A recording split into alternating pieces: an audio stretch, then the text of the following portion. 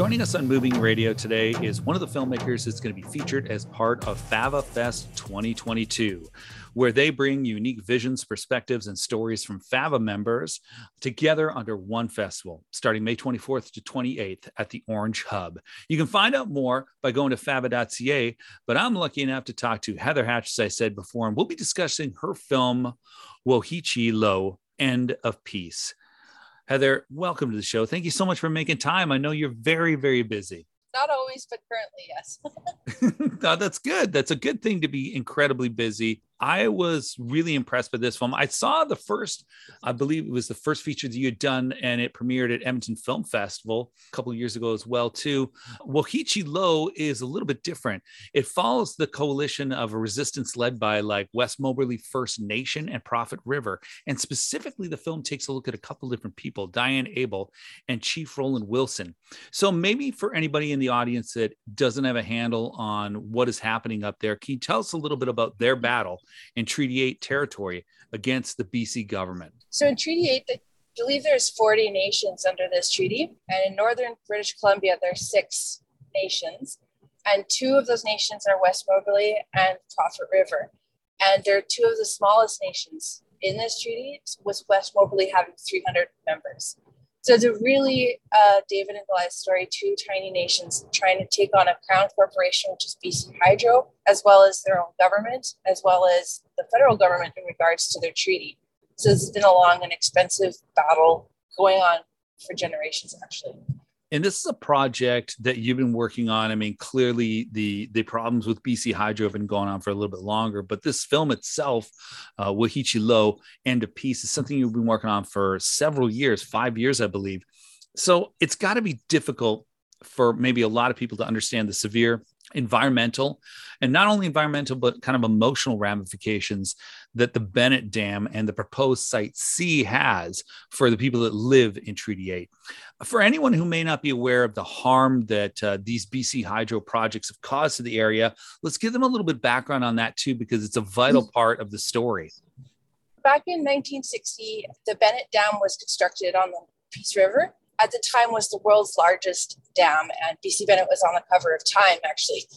This first dam generated a lot of power, did great things, like Vancouver wouldn't be the city it is, but it also had incredible, devastating impacts on the First Nations that lived on the river system there. So that would be the Quadacha and the Sequedene Nations. And at the time, BC Hydro didn't tell them or consult with them what was going to happen. And basically, it was like Armageddon, in the sense that they killed off the wildlife, they didn't clear the trees, so the waterways were useless and killed people afterwards. But also, any homes that were left were burnt, and their burial grounds went under the water. So basically, it just devastated their home, and they were moved to land they weren't connected to. And when I say connection to land, I don't mean like they liked it. It's who they are is part of them with the land. So it was very harmful to them as a culture, and as as you said, emotional. So what happens now is 30 or many years later, we're doing the same thing,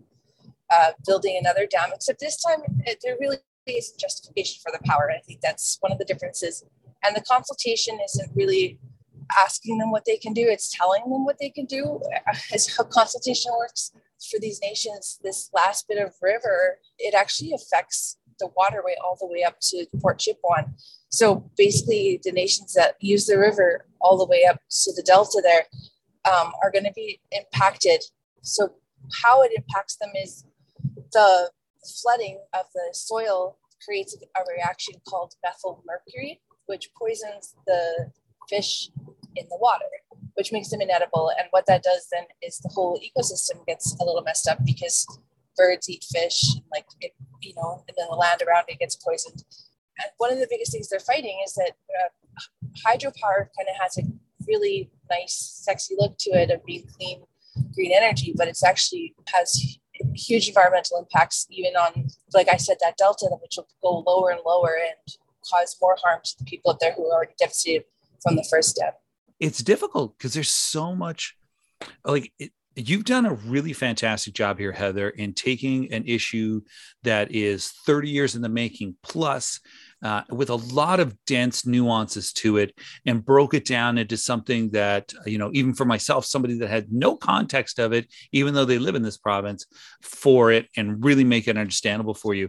Do you find with something like this that dealing with an issue that is so much larger and has a lot of history to it, does that make it a more difficult story to tell in 90 minutes? Or do you feel like a rich history helps you as a director?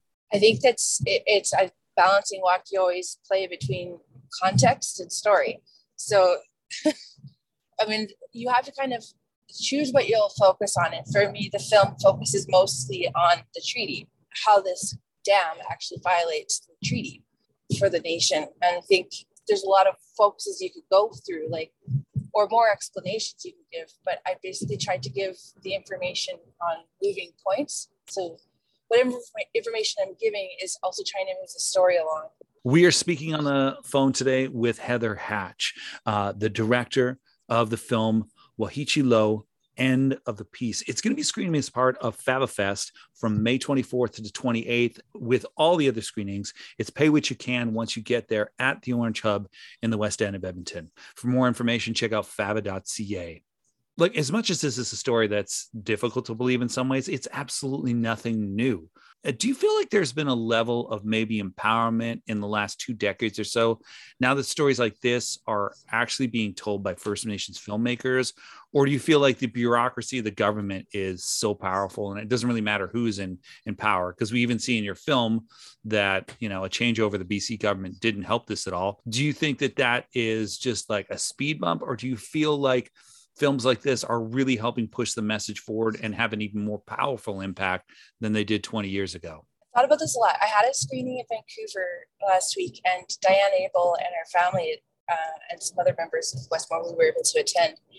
And it was so powerful because Diane came up to speak afterwards. And, some time has passed since the release of the film and since the post-production. Since I was filming, a couple of years at least. And, the impacts in the valley are way more worse than what you see in the movie. Even though I'm documenting the destruction of the valley at the time, it looks way different. I don't know how to explain it, but it looks barren.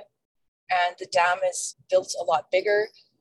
And really what this means is, if you watch the film, they do talk about divide and conquer methodologies used, but West Moberly was actually, in the end, the only nation left in the fight. And I think, Blueberry Nation in the same area won a case that it was infringement. And so BC Hydro is trying to settle outside of court with West Moberly, and I don't know much more about that. But I think that it would feel like a loss, because basically when I say in the film that they will go to court before the reservoir is filled, that doesn't mean that they won't destroy the valley and build the dam. So when Diane's speaking about this, it feels like a loss, and it feels like a big one. And I think my answer to the question is, it's documented. So this Truth and Reconciliation years, this is happening. This is what it looks like. So do I think governments will change? No. But will this help people understand how much work we have to do together as a nation?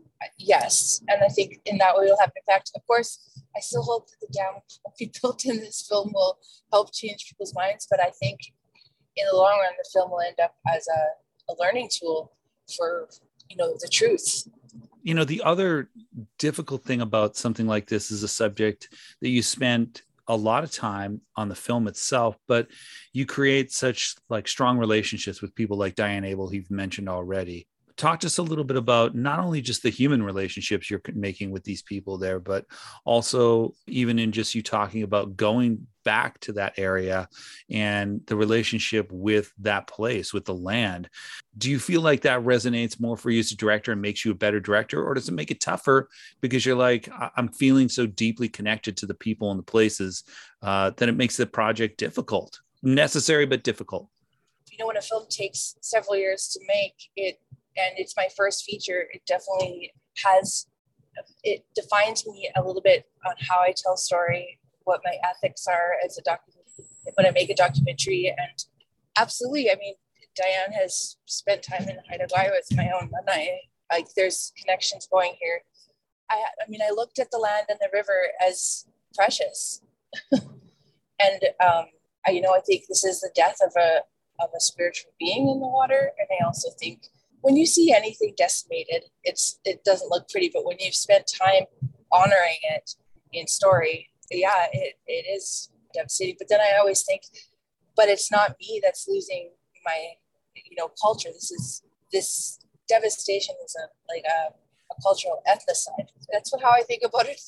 I did everything I could to tell their story through their eyes and to raise awareness. But I'm not the one that has to now live, at a reservoir where my ancestors used to walk.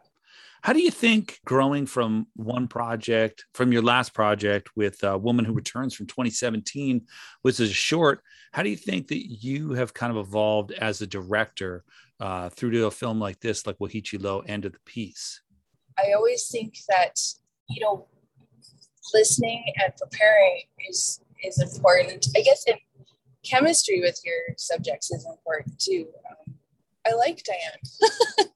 And so it comes across in the film. And Roland is an incredible speaker and charismatic and charming, and that comes through. So I guess, how does it grow? I mean, when I made Woman Who Returns, I'd never made a movie before, and I was Googling how to write a story sheet. So I've certainly got a lot more education through FAVA, actually, through their programs after that. And my first subject was about me and my family, so it was a little easier to have an understanding. But when you're telling somebody else's story, it's really about listening and listening and listening, and then working with them. And then, sourcing the footage was also a big learning curve for me, because I had some footage of the Seike Dene people. And when sourcing the footage, I ended up talking to another filmmaker, Luke Gleason, who made a film called Scattering of Man. And, I had the rights to use the footage because I sourced it to the CBC, but the nation didn't want me to use it. And then, so I didn't, after talking about it with them. And so I think that's sort of ethical consulting is super important. Well, one of the last things I want to talk about was what you just kind of alluded to before. And because it's under the banner of FAVA Fest 2022, May 24th to the 28th at the Orange Hub, is just a little bit about that importance of FAVA as a resource and what your connection is to the Film and Video Arts Society of Alberta, and how you think that it has been a foundation that's helped you out as a not-for-profit. So I took the FAVA Video Kitchen, which is a great course. It teaches you how to, from turning the camera on to how to craft a story. And those technical skills are super important. even if you're not going to be a DOP, you still need to kind of know how to do things. And you might have to run and gun it when you're doing documentary on your own sometimes. So it certainly taught me a lot that way. And then, you pay for the course, but it also gives you the gear and the tools to make the film. So it's a really exciting way to start out as a filmmaker if you don't want to go to film school, which is very expensive. And then, you end up making friends who are interested in the same thing as you are too, because they're there to learn how to do a film. And then I took the master class, which was a little more involved. And I took their Super 8 challenge one year and fell in love with the medium of the Super 8. And I took their screenwriting class to help me with this movie, actually, to try to structure it. So it's really a great resource, actually. And then, I still do art projects, and then the rentals when I need them from FAVA are a lower cost when it's not commercial. So it's really helpful to create, artistic pieces as well. Yeah, it's absolutely a vital resource for a lot of filmmakers, not necessarily just in Edmonton, but in Northern Alberta and maybe even a little bit beyond. Heather, your film is amazing. It is heartbreaking. It's insightful. It's thought-provoking, and it's a fantastic piece that you can see called Wahichi Low, End of the Piece. And that's going to be as part of FAVA Fest, May 24th to 28th at the Orange Hub. Go to fava.ca, that's FAVA.ca, to find out more information. Heather, thank you so much for your time. Thank you so much for the film. Yeah, well, thanks for watching, and thanks for the interview.